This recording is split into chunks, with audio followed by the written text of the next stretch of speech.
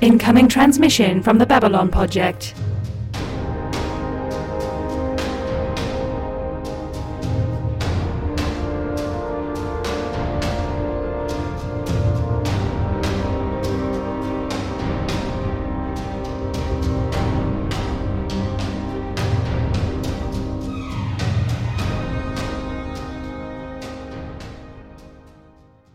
Welcome to the Babylon Project, our last best hope for trash. This is a rewatch pod for Babylon 5, featuring two veterans of the show and one newbie. I am your newbie host, Justin, and here to help me along are my co-hosts, Jude and Anna. Jude, Anna, I've already asked how you're doing tonight. This is the second recording for a little peek behind the curtain. So instead, I have to ask, what was your most recent noir monologue about? About the cat that is currently biting my foot. Well, it was a dark and stormy night, and I was monologuing about how it was a dark and stormy night. And then it got stormier and darker as a result, because the clouds, they obscured the moon and the stars, and the fog, it obscured the streetlights, and it was dark and it was stormy. That's what I've got for you. So I do want to point something out, is that, like, it was a dark and stormy night is actually, it's about a highwayman. Like, the original story from a highwayman, so, like, that predates noir, which I sort of kind of love. Fine. It was what popped into my head, okay? I know, but I do find that It funny. occurs to me that the joke that I made is not really, like, it doesn't necessarily land if you don't know that my cat is black. Noir. Yeah, maybe a little too clever. Nice. That's fine, Philistines. It comes across particularly well in this auditory medium. Yeah, I thought so. Yeah, so what episodes are we doing tonight, Justin? We are doing episodes 15 and 16. Those are No Surrender, No Retreat, and The Exercise of Vital Powers. I am going to be starting us off with No Surrender, No Retreat, because guess what? It's about a ship battle. And so I claimed it because I get all big ship battle. I want to claim this for myself. Thank you. So, we're going to start off with No Surrender, No Retreat, written by J. Michael Straczynski and directed by Mike Vehar. We open with Sheridan declaring that enough is enough, with a snazzy snare drum beat. It's almost enough to think that you're watching The West Wing. The League of Non-Aligned Worlds has been summoned, and Sheridan says now that he's calling in for help from them in exchange for helping secure their borders. They cannot take any more from Earth. Sheridan declares that in exchange for continued support, any treaties must be declared void. Jakar, like a boss, reminds them that the actual Earth government has done jack shit, even against the Shadows. They owe Earth nothing. Sheridan reminds the League that Clark's propaganda is targeting aliens, and that they will be next once Earth has settled its own internal disputes, if Clark is not removed. Sheridan simply asks that they don't get involved, and that a fleet stays at Babylon 5 for protection. Sheridan declares his plan. He's going to take back Proxima 3. He's going to take back Mars. They're going to take back Earth. After the credits, Marcus rushes into the war room with fresh intelligence. Earth Force has a half-dozen destroyers stationed around Proxima, with the colony running out of food and supplies. Marcus also reports on the ships and their captains, with the Heracles and the Pollux identified as the ships that have shot at civilian targets so far. Sheridan wants to isolate the ships loyal to Clark and destroy those and try to turn the ones who might have issues with Clark over to their side. But Sheridan gives the order that once they're engaged, no surrender, no retreat. Love a good, not even a title drop, a season title drop. Mm-hmm. Yep. In Londo's quarters, someone wakes Veer from his sleep with a surprise visitor, Garibaldi, who wants to see Londo, who isn't there. Veer lets slip that the campaign for Earth started and questions if Garibaldi's signing back on.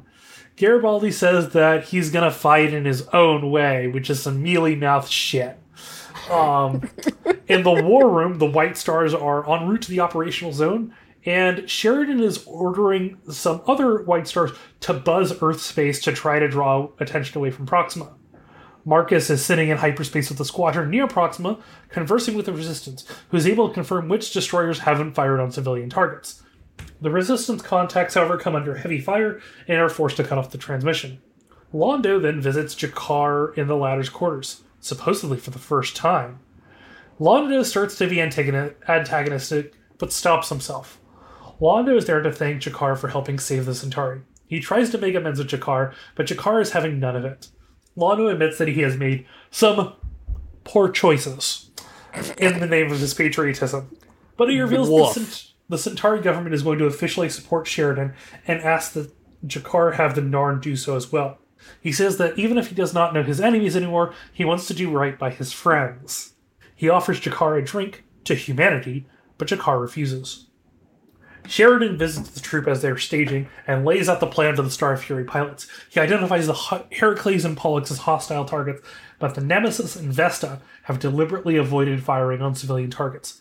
The others they can't be so sure of, and will give them a chance to surrender. As they zoom out to show the fleet, White Star 2 has the Babylon 5 crest on it. How they got the paint to stick on that ship, I will never understand. Okay, so this is a thing. It's a tattoo. It's chemically bonding to the hull. I think it's a tattoo because it's an organic material. Yeah. I really like the idea of a mate bot out there with a tattoo gun. Mm-hmm. Or because the ship is alive, and it adapts and stuff. Maybe you can program the hull. Oh, that would be cool. I like more like after they tattoo each ship, they have to let it park for a few weeks and do aftercare, slathering on buckets of moisturizing cream. Space tattoo cream. Yeah. So, on the bridge of the flagship in hyperspace, Sheridan orders the first squadron to take position and jump out to Proxima. We then cut to the bridge of the Heracles, where Captain Kelso, let me check my notes here. Captain Hall, that's Dr. Kelso. He's it's the actor who plays Dr. Kelso on Scrubs. This is going to derail the entire episode because it's all I can think about, even though it was a great episode. And sometimes when you have an actor in another role, they blend in okay. You know, you have, what's his name from a couple of episodes ago as a ranger. Yeah. You have Bester. Koenig is Bester. This is just Dr. Kelso in an Earth Force uniform. If you could, Same hairstyle. Yeah, the only way you could make him look more like Kelso is if you put a doctor's coat over him and had him yell at Turk on the bridge of an Earth Force. I'm sorry, it's Dr. Turkleton. It's the only way you could make it more like Kelso. It's really fucking hilarious and super goddamn distracting. It's great. Yeah, he gets a report in the fleet. The Nemesis and the Pollux are sent to intercept this White Star squadron. The second squadron then jumps in from the jump gate, bracketing the Earth Destroyer group. Sheridan offers them surrender, but Hall refuses. The commander of the Vesta, a Captain McDougal, who is a friend of John's, responds to Sheridan, telling him Proxima broke away from Earth and they're just enforcing the law. John reasons with him and tells him that he's complicit with war crimes. And that soldiers aren't machines and they need to think for themselves. Hall cuts the conversation short by opening fire on the fleet. Sheridan reluctantly orders the fleet to engage any hostile targets. However, the Vesta hangs back, refusing to engage under illegal orders. Hall orders his XO to take command. Several of the ships have not engaged, so Sheridan decides to force the issue, advancing on the destroyer Furies, closing the distance. He offers the captain a chance to stand down, and the Furies does not attack, and Sheridan declares it non-combatant. As the Vesta is approaching, McDougal, or Mackie, responds that the XO has been subdued by the crew, and they are non-hostile. The Juno withdraws, jumping away, and the Pollux is hit by a destroyed ship, wrecking it in the process. The Nemesis surrenders, and Sheridan orders Captain Hall on the Heracles to surrender. Hall refuses to surrender, saying that Sheridan won't shoot at them. His XO refuses to have him risk the lives of the crew, however, and relieves him from command, and signals her surrender in the release of Proxima 3. I now have semantic satiation for the word surrender. It's there's a lot of surrendering. Yeah. It's 3 times the same paragraph. Well, that's not something I'm usually looking for in my rhymes. So anyways, Sheridan refuses to consider it a victory, however, but orders the captains of the defeated fleet brought aboard. There, I changed it. I ad-libbed. Sheridan offers the assembled captains a choice. They can return to Earth to stay at the to stay at Proxima to protect it from further retaliation, or to join Sheridan. Hall's XO says that she can't help the military dictate policy, but Sheridan reasons that Clark's government has become the enemy of Earth. He says that he's willing to let people decide if what he did was right once Earth is safe and in the hands of the people again. Maggie asks for them to talk it over. Back on the Zocalo on B5, Jakar joins Londo at the bar and has a drink with him. He tells Londo to issue the joint statement of support of Earth, so long as their signatures are not on the same page. McDougal visits Sheridan on the bridge of White Star 2. The Heracles is going to return to a neutral port. The Furies will stay at Proxima, and McDougal and the remaining captain want to sign on. As the voice of the Resistance broadcasts the liberation of Proxima, Garibaldi books a one-way trip to Mars. This is a hell of an episode. It's a hell of an episode. I think this is this might be one of my favorite.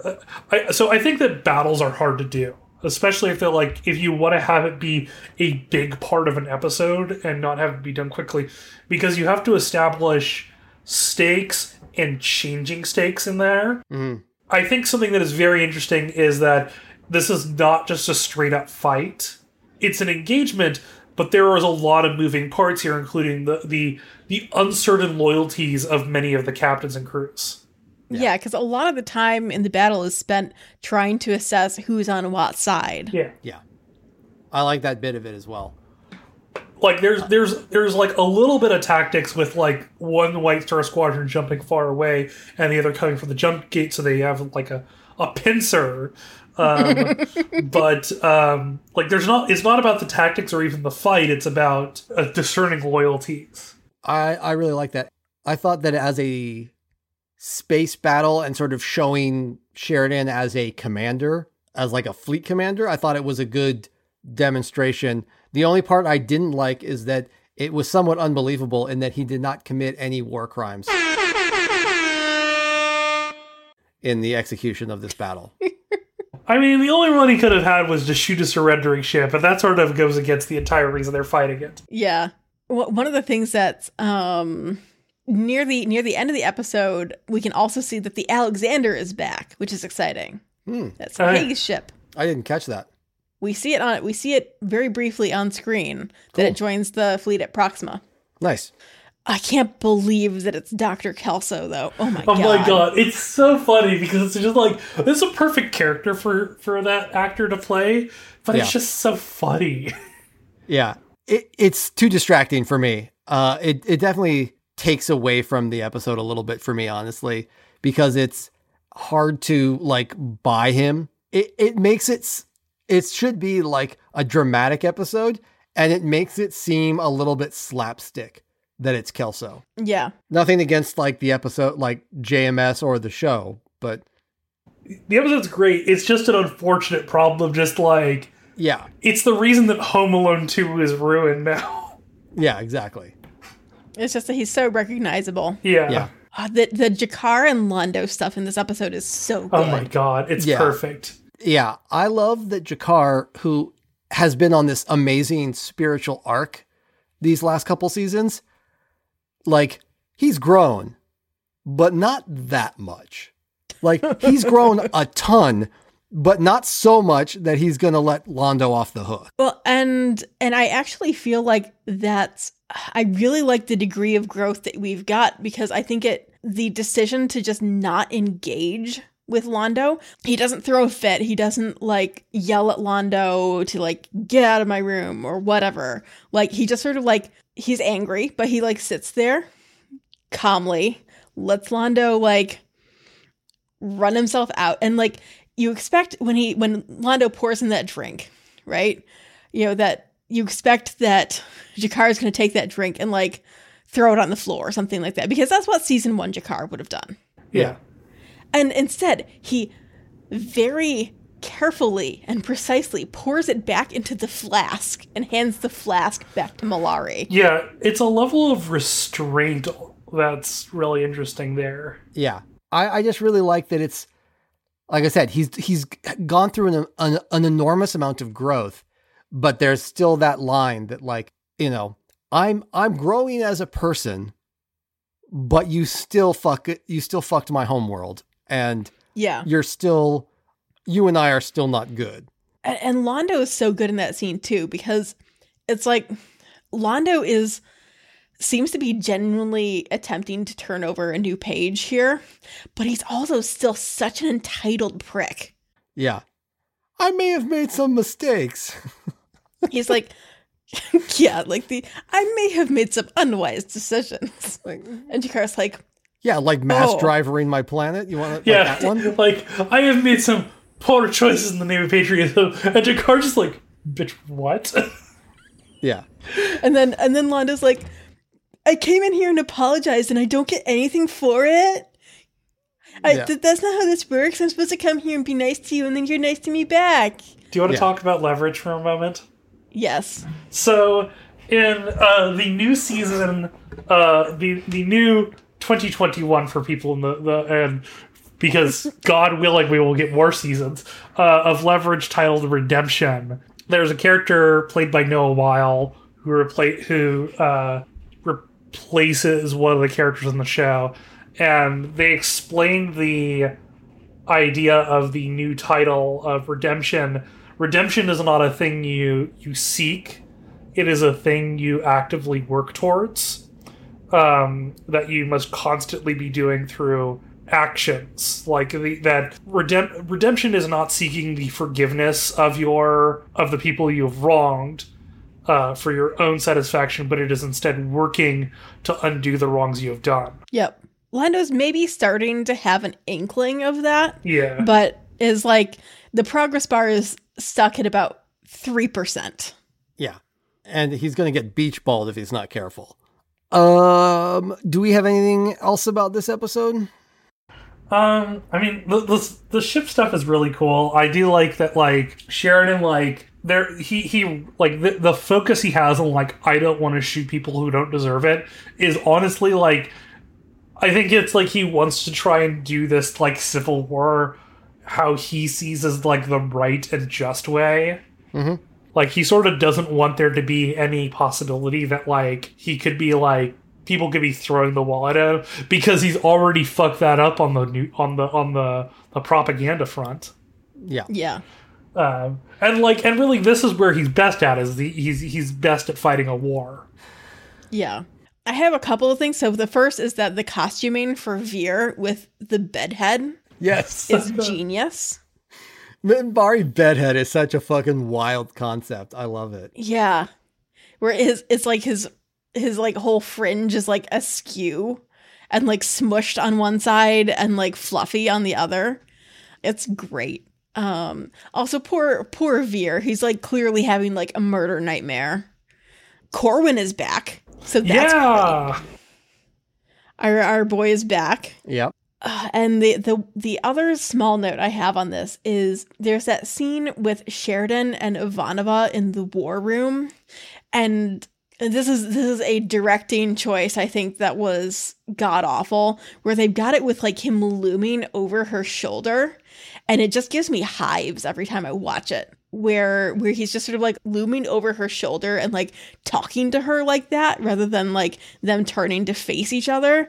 It's just got this like creepy vibe to it that I hate. Yeah. No, I get you. Oh, I want to talk, like, there's a couple things that I'm like, that I do love. Just because it's like, it's one of the few episodes where we get a specific date. It's September 2nd, 2261. This is less than 240 years in the future. Okay.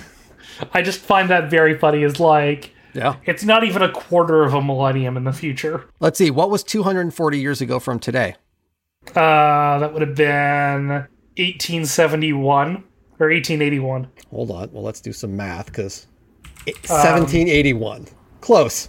1781. Okay. So, like, this is when the Constitutional Convention's going on. So that's wild. A little, I don't know. I feel like that's actually not like, yeah. I mean, to go from to go from the American colonies to, you know, pocket computers and the supercomputing age, and I guess we sort of fucked around with space for a little bit there. I figured 240 years is not a crazy amount of time to go to space colonies and especially shit. Since we've established that like humans aren't like independently that far advanced, right? No, like, they bootstrapped off the Centauri and the Dilgar and other people. Right. They can make big ships.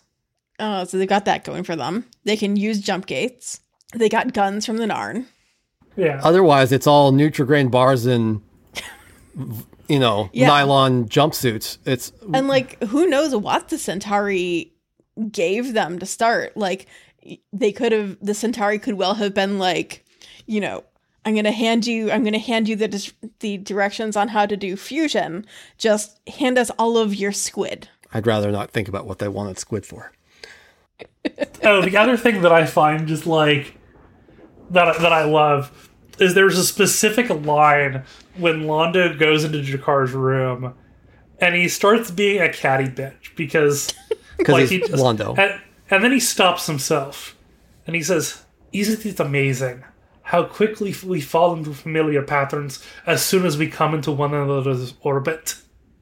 And it is the best fucking line. It is like something I would have read out of like some good like 80,000 word like slow burn fanfic.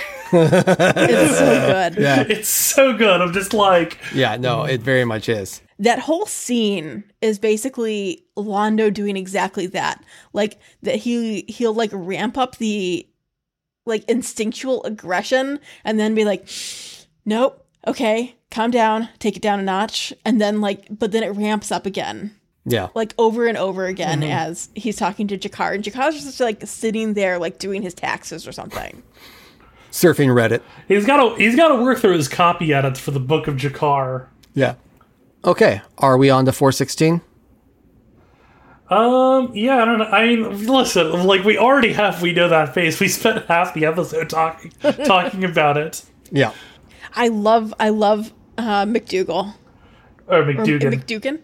Yeah. Yeah, McDougan. Mackie. He's fantastic. Yeah, he looks familiar. What was he in? I love that we have the context of him being a giant nerd with Sheridan back at the academy. Oh, yeah, it's delightful. Okay. Most important thing I think on here is that he was in Deadwood.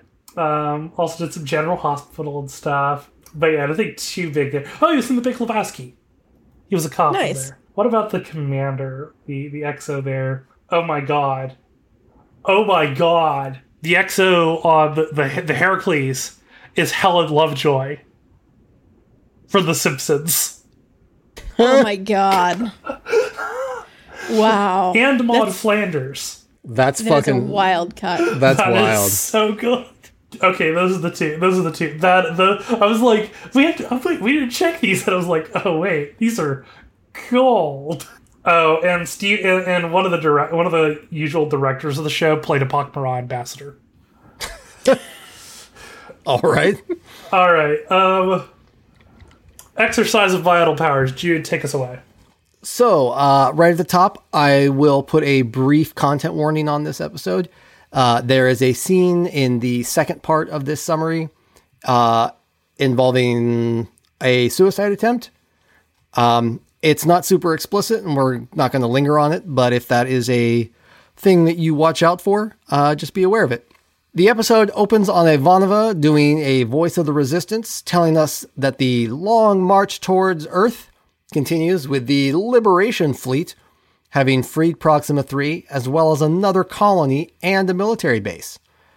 We transition to Garibaldi's personal log, who is in full QAnon mode, ranting furiously about how Sheridan never would have gone against their own before he went to Zaha Doom. There are some very good people on the other side after all. It's a personal choice to side with a fascist dictator after all. His body, his choice. He's back on Mars, a planet he says humans have no business being on. In a transport, Wade tells Garibaldi he has to put on a blindfold to see Edgar's. Garibaldi scoffs, but Wade insists. There's a long digression here about the fact that Wade has a master's in literature, which is so fucking weird and insane.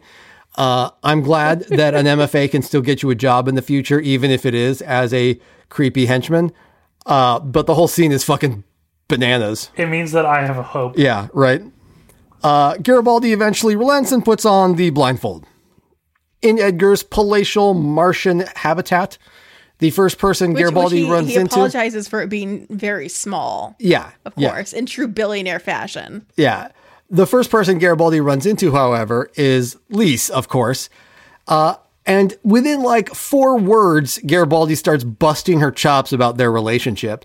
But thankfully, they're interrupted by Edgar's in the flesh, who turns out to be kind of a hilariously old man for Lise. Like, he's got a good 20, 25 years on her. Not like dead walking old, but old enough that if he had kids, they'd be scheming to get him declared mentally incompetent so they could take over his company old. Like, it's weird. Edgar's dismisses Lise to take care of dinner, which is not at all patronizing or patriarchal, and then asks Garibaldi point blank why he's there. Garibaldi says he was sick of not seeing who he worked for. Translation, stop waking me up in the middle of the night, you fuckwag. And then he wants help stopping Sheridan's military invasion of Earth. No, he wants to stop the fascist militarization of the hotel chain. Sorry. Edgars agrees that military action is not the right way to stop Clark, but wants to know why he should get involved. Garibaldi doesn't want Sheridan killed, but says that Edgars would be in a position of power if he were to stop him. Maybe even the next president. I want to point out here that I spelled president Persidetin in the outline. You're welcome. Edgar says he's not going to do anything until he knows that he can trust Garibaldi. Wade shows him to his room, which is barely big enough to fit the bed, and leaves him for the night. He is awoken abruptly when masked figures barge in and drag him out of bed into a spotlit room containing a single figure, a telepath. Edgar's voice appears to tell him that the telepath would be scanning him for the truth of his statements, and that they grabbed him out of bed so he would be jumbled and unprepared for questioning. This seems extremely normal, and continues to grow our confidence that Edgars is not at all a sociopath. I mean, this again just seems to be normal billionaire stuff. Yeah. If Elon Musk could have a telepath drag his subordinates out of bed for truth scans, he would absolutely do it. 100%. Oh, yeah. He wants to know first what Garibaldi thinks of telepaths. He says that they suck. The telepath nods. Was he telling the truth about someone? Sheridan. Nod. What does he think Edgars is really doing on B5? He responds, you're doing something shady. It's obviously more illegal than you're letting on. You're obviously lying. What do you remember about your missing time? And he says nothing. And the telepath goes, And lastly, he asks if he's still in love with Lise. He says no, but you don't got to be a telepath to know that's a load of horse shit, which the telepath confirms. The telepath is instructed to wait in the room for her payment after Garibaldi leaves, and Wade arrives to kill her. Which fucking sucks. Yeah. Edgars finds Lise waiting for him afterwards and tells her that Garibaldi never mentioned her, and he believes that he has moved on. She is transparently upset about this. These two fucking idiots deserve each other.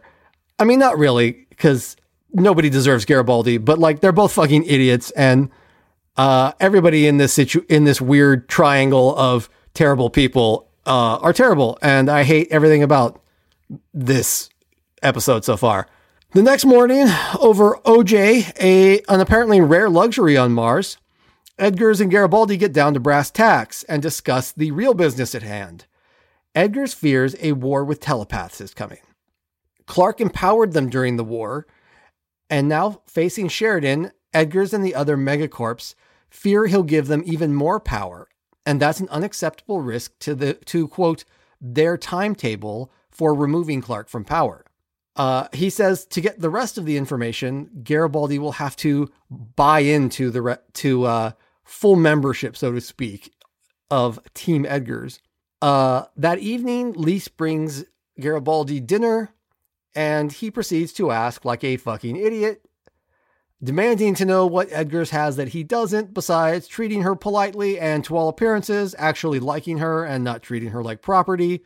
I feel like this is still questionable, but... Yeah. Yeah. I mean, at a bare minimum, he doesn't... He does not center everything on himself when it comes to talking to her. And, I mean, he does. They're both awful, but he's at least polite. Like, marginally polite. And does not treat her like property. Despite the fact that her only purpose in this house appears to be to fetch meals. But he says it politely, which is more than Garibaldi can say. Garibaldi treats her like a piece of property to be displayed and is offended when she shows any interest or attention to anyone else. They argue about the relationship, but it's Garibaldi and the whole scene sucks. Elsewhere, Edgars and Wade look in on 3 patients under weird, wacky plastic hoods. They talk about being off a drug and how they're in pain, and Edgars acts all sympathetic, and then as soon as they're out of earshot, he's like, they're already in a lot of pain, and we should minimize their pain in the world, so go ahead and put them down like fucking dogs. Later, Edgars is sitting on a couch reading a book, which apparently is the Bible, according to a JMS Speaks answer, which is fucking weird and not at all creepy. And says he's all the way in. Edgars informs him that the price of being all the way in is a way to get to Sheridan. Garibaldi, an idiot, agrees and gives it up. Sheridan's father needs a rare drug, and he agrees that he will help set Sheridan up using his father's medical necessity. That's what I think of that. Okay. Now we get on to our you're missing the voiceover, the final noir voiceover. No, I refuse. I don't care. It's just Garibaldi being QAnon Garibaldi. It doesn't add anything. He's just terrible. Yeah. In case you missed it, this whole plot sucks. It doesn't do it. I mean, presumably it's doing something, but I hate Garibaldi in literally every moment of it. And I get the impression that like JMS hated Garibaldi at this point too, and was like intentionally writing so that you would hate Garibaldi as well. That's my sense on this episode. B-plot. In MedLab, Franklin is being a doctor, not playing resistance leader, not creeping on the ladies, but like doctor and stuff. He's trying to remove the implants from the telepathicals, but they are resisting every attempt, and he's clearly frustrated. Granted, it's Franklin, so he's showing zero concern for life. He's offended at being outwitted, not that these patients are still, popsicles. Alan shows up to chat, I guess, and reassures him that he'll figure it out, but it's Alan. Anyone who takes that doof at his word is asking for trouble. Plus, there's no evidence whatsoever that he'll actually manage to do that. When Franklin is distracted, Alan goes to bother his favorite target, Lita, who has showed up for some reason. He wants her to scan the victim of an assault to help them remember and ID their attacker, which sounds like a shitty job, but she takes it, as long as he agrees to an extra 10% if she has to experience the attack. That's a crappy life to live, where you have to charge 10% if you have to relive a violent assault. After he leaves, she looks at the telepathical, hearing the sound of shadow ships. Suddenly, the telepath awakes, but as soon as Franklin distracts her, he collapses back on the ground. She runs off before Franklin can say anything, but he chases her down in the corridor, and she eventually explains what happened. She instinctively silenced the sound of the shadow ship, and that woke the telepath. Franklin more or less begs her to come back and help. If not for him, then for them, her own people. I'm uncomfortable with the fact that this is not, that even though this is like a high pressure cell, it's a relatively like not gross one.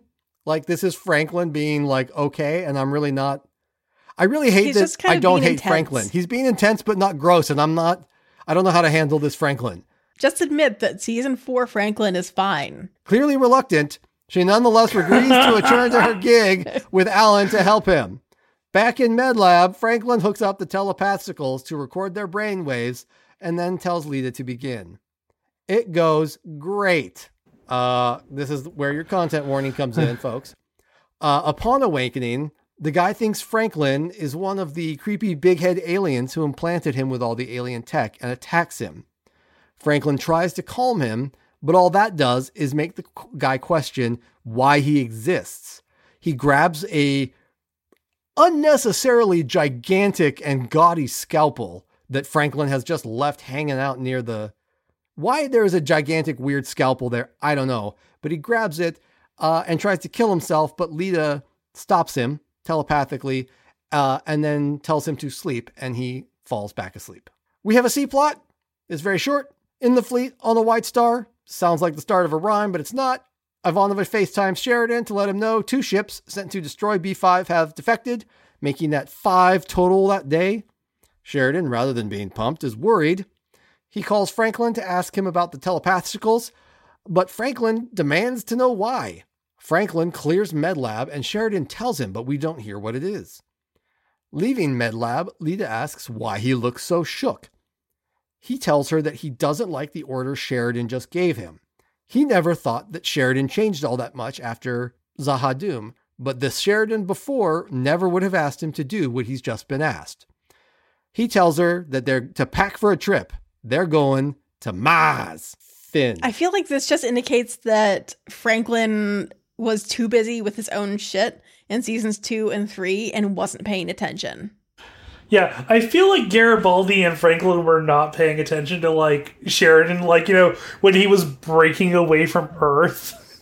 Yes, this is exactly my point. He's like, at one point, Garibaldi says in this episode, the Sheridan from before would never do something like this, would never turn on our own people. I'm like, you mean like when he broke away from Earth and destroyed one of your own ships? Literally outside your window, you big fucking dummy. Where you literally shot Earth Marines in a boarding action. Yeah. Like defending against a boarding action. Like, listen, okay, I know how it goes. Like, Garibaldi is obviously, to be at this from, like, a real perspective here, Garibaldi has gone through serious trauma. And that has fucked him up significantly enough that, like, he believes that. Like, he believes that something has changed. And it happens to be that when Garibaldi got abducted, had a humongously traumatic event, was probably psychically tampered with. I mean, just putting it out there. Yeah. I mean, like, Bester pretty much implies that, like, that he's at least knows what happened to Garibaldi. Yeah. Yeah. But, like, I think, like, Garibaldi truly believes that something has changed. Even if we don't, like, and I think part of this is that, like, he isn't able to say, like he's able to say this wouldn't have happened before, even though we have direct evidence that it has happened before. And, like, I think we can clearly, like, indicate that Garibaldi is not thinking clearly. Franklin just wasn't around for this plot. He had some of his own shit to deal with, so he could just be like, wow, that escalated quickly. Franklin was getting high and creeping on the ladies. He was busy with other stuff. Like, he had his own problems with now, and, like, I don't know what he's even been asked of, but he could just be like, wow, that's drastic. Yeah. Like, he never gets brought in on any of this. Yeah. Which is very funny. I feel like I really wish that this episode's Franklin is the one that we had all along, because I feel like this is what they were originally aiming for, where we've got somebody who has a shitty bedside manner, is, like, brusque and rude and obsessive. But he's good at his job. Yeah, like, he's good at his job. And he, I mean, I hate to admit, I'm going to hate this part, but he genuinely wants to do the right thing. Mm-hmm. Maybe he's more motivated by the desire to, like, not be outsmarted than he is by, like, caring for his patients. But ultimately, he wants to do the right thing, and he still is making ethical choices. Yeah, and, like, there are plenty of doctors who practice now who are more motivated by the desire to be clever and more motivated by excellence than by patient outcomes. Yeah. That the excellence is like, I have the like whatever percent surgery success rate. Yeah. Or whatever. And like, that doesn't necessarily mean that they are bad doctors.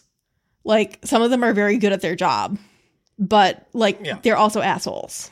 Yeah. No, I agree with you. If this is the Franklin we'd had from the beginning, I probably would not have had this whole bit with Franklin. But it's a better version of Franklin. I will grant you that. And I don't quite remember what happens with like the rest of Franklin's arc over the next season and a third. But I really remember season 5 at all. I mean, I remember like the hype. I remember specific points, but like for all the tea in China, I could not tell you what Franklin does in season 5. But I hope that like we continue with this form of Franklin where like he's allowed to be an asshole. He just like get rid of the stupid romantic subplots and we're fine. Yeah. Don't let him creep on the ladies. Yeah. I super duper hate Garibaldi in this episode and literally every scene he's in. Yep. And I stand by my argument though, that I think I really do believe that this is where JMS like started to hate the actor playing Garibaldi. Cause this is about when like Jerry Doyle got like real deep into like the 90s alt-right. Yeah. And I don't actually know that JMS had a problem with Jerry Doyle, but it feels like maybe he did. It's just bizarre to me that Garibaldi is supposed to be a character you like. Yeah, and the writing in this arc has shifted from like, oh no, poor Garibaldi, he's being a jackass, everybody, but it's because he's brainwashed, and so like we should feel bad for him, even though he's being a tool. To like, no, he's just full on awful, and he's always been awful. Yeah. Just because he's being awful about things that aren't related to the brainwashing at all. Yeah. Like, you know, Bester's psychop programming or whatever the fuck it is isn't telling him to be a jackass to Lise. He's doing that all on his own. Yeah, exactly. This has really confirmed for me that if we were in charge of a reboot, I would just stay entirely away from security because it just feels like you can't do a security chief on this show without having them be shitty characters. I don't know why that is, but it certainly seems to be the case because Garibaldi is an awful character and Zach Allen is not much better. Because 90s cop tropes? Yeah, more or less. Something? Yeah, I think you can like change, if you change how it works in the show, I think you can do it. It's just like they're leading on specific tropes here and it sort of just falls into bad patterns. You need to Corwinize it, you know? So I want to talk about like the opening monologue here. Absolutely. Which is like, as a fan of noir, and I will say this is like before we get like the great run of like late 90s, early aught stuff that sort of just gives us the revival of the genre in neo-noir. Like, for example, like, I mean, a 20-year-old blonde will be able to deliver a better noir monologue than Jerry Doyle. Yeah. Love you, Veronica Mars. You are the best. You were the formation of my teenhood. But Garibaldi just like tried to do like this cool guy noir monologue. Sounds like a guy reading a grocery list. It's just like you're not cool. That's really what it comes to. Either if you're a noir protagonist, you have to have some mixture between cool and fucking loser. and like Jerry Doyle isn't like, he doesn't even give off loser vibes, or like he doesn't give off amicable loser vibes. No, he gives off like garbage, like alt-right vibes. Yeah. The thing is, he gives off the exact vibes that Jerry Doyle gives off, which is right-wing radio host vibes. Yep. Well, and I found like this episode to be super uncomfortable to watch in 2021 because like we've got Garibaldi, like he's bought into the Fox News propaganda, hook, line, and sinker. He's spouting the QAnon conspiracy theories about how like Sheridan has Minbari War Syndrome and just needs to get the proper treatment, and like all of that fucking nonsense. Yeah. And it's just like, it's not fun to watch. It's disturbing. No, absolutely. It can be entertaining to watch fictionalized versions of current events, and then there can be times when it's like, I don't find this entertaining. Like, this is a little too close to home. And in this case, it's like accidentally too close to home. And yeah. I'm not particularly enjoying a character that is in theory a protagonist acting like the kind of people that are killing people in real life. Like, yeah. Jerry Doyle is like, has the energy of somebody who is like, is like, pretty close to dropping a slur. And it's the reminder that like, it's not quite that anyone can fall into this stuff, but there is a specific type. I mean, yeah, there is a specific type, but like, throughout seasons 1, 2, and 3, like, we never found Garibaldi to be an enjoyable character, but like, he was never portrayed as being stupid, right? And he like, has generally been portrayed as being someone who was, very, had his eyes very much open to what others' ulterior motives would be, etc. And then to see him like devolve into this is like disturbing. Yeah. Yeah. God, what else do I have on this? I think that like one thing that has aged like particularly well is that like William Eggers is like, we were fine with a fascist dictatorship, but now it's cutting into our bottom line and our secret control of Earth. And it's like, well, that's fitting. Well, that's believable. I do think though that there's specifically more to Eggers' angle than he's letting on with Garibaldi. Yeah.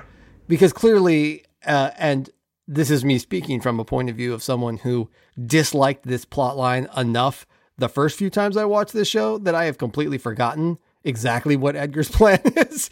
That same. Clearly he's got something nefarious going in mind for the telepaths that he's going to try and do. So I don't think it's just his profits he's on the lookout for, but certainly like his whole thing that he says to Garibaldi about like, we were fine with Clark as long as he was only oppressing our citizens.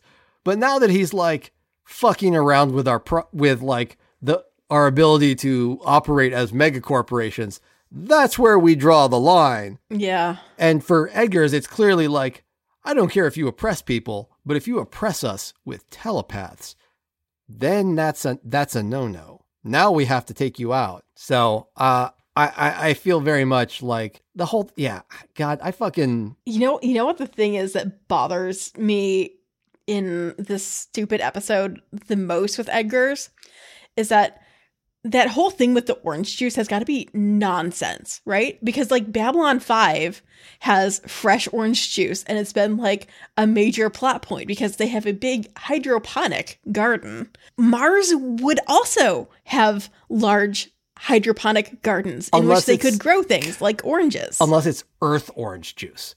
Unless what he's basically saying is, I'm too good for Martian orange juice.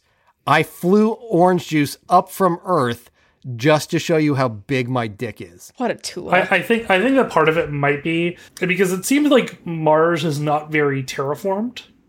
I mean, it's not. It's all my domes, thing. So yeah. So my thing is, I think it's a heat thing. Like that the temperature like in a dome, like comparatively, is not quite right to like maybe grow oranges there. That's my versus my a head cylinder canon. in the middle of space. I mean, it's probably easier to heat. It's probably easier to heat in a nail cylinder than.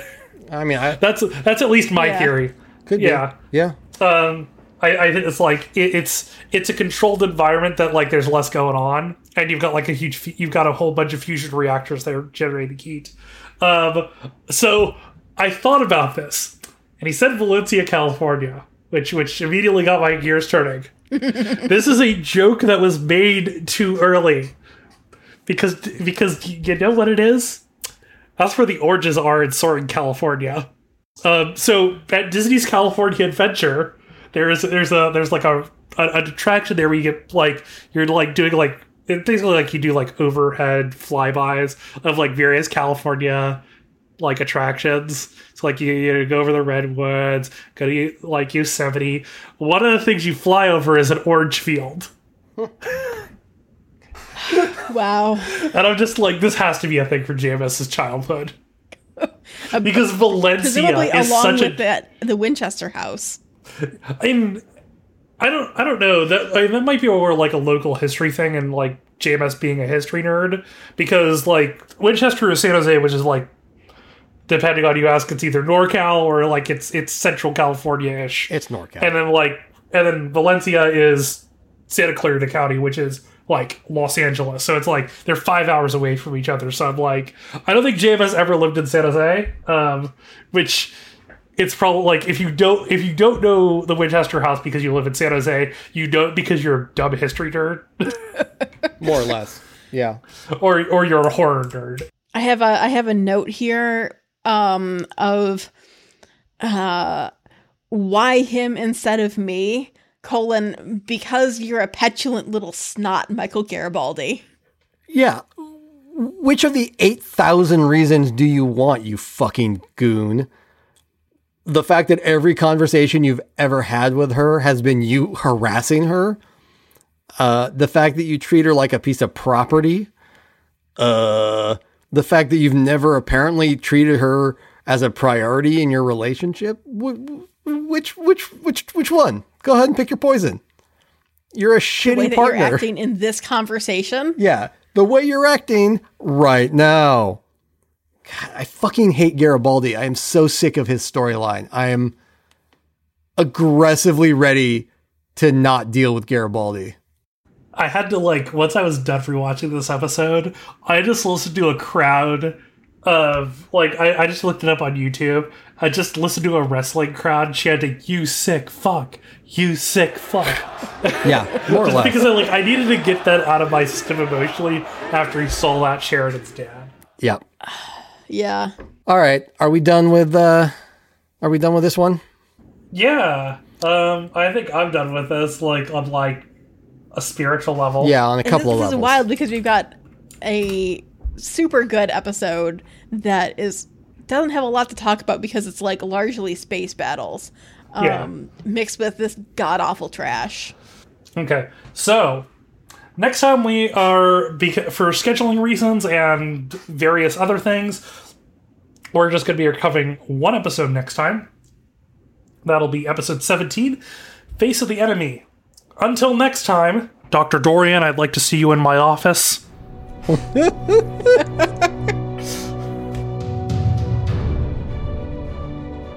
The Babylon Project is an independent production. All views expressed on the show are our own. Clips from the original show remain property of the original owner.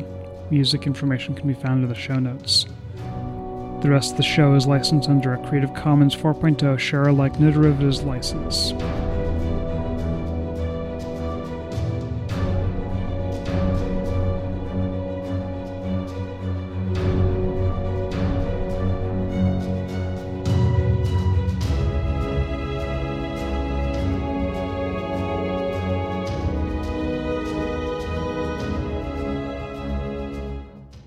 End of recording.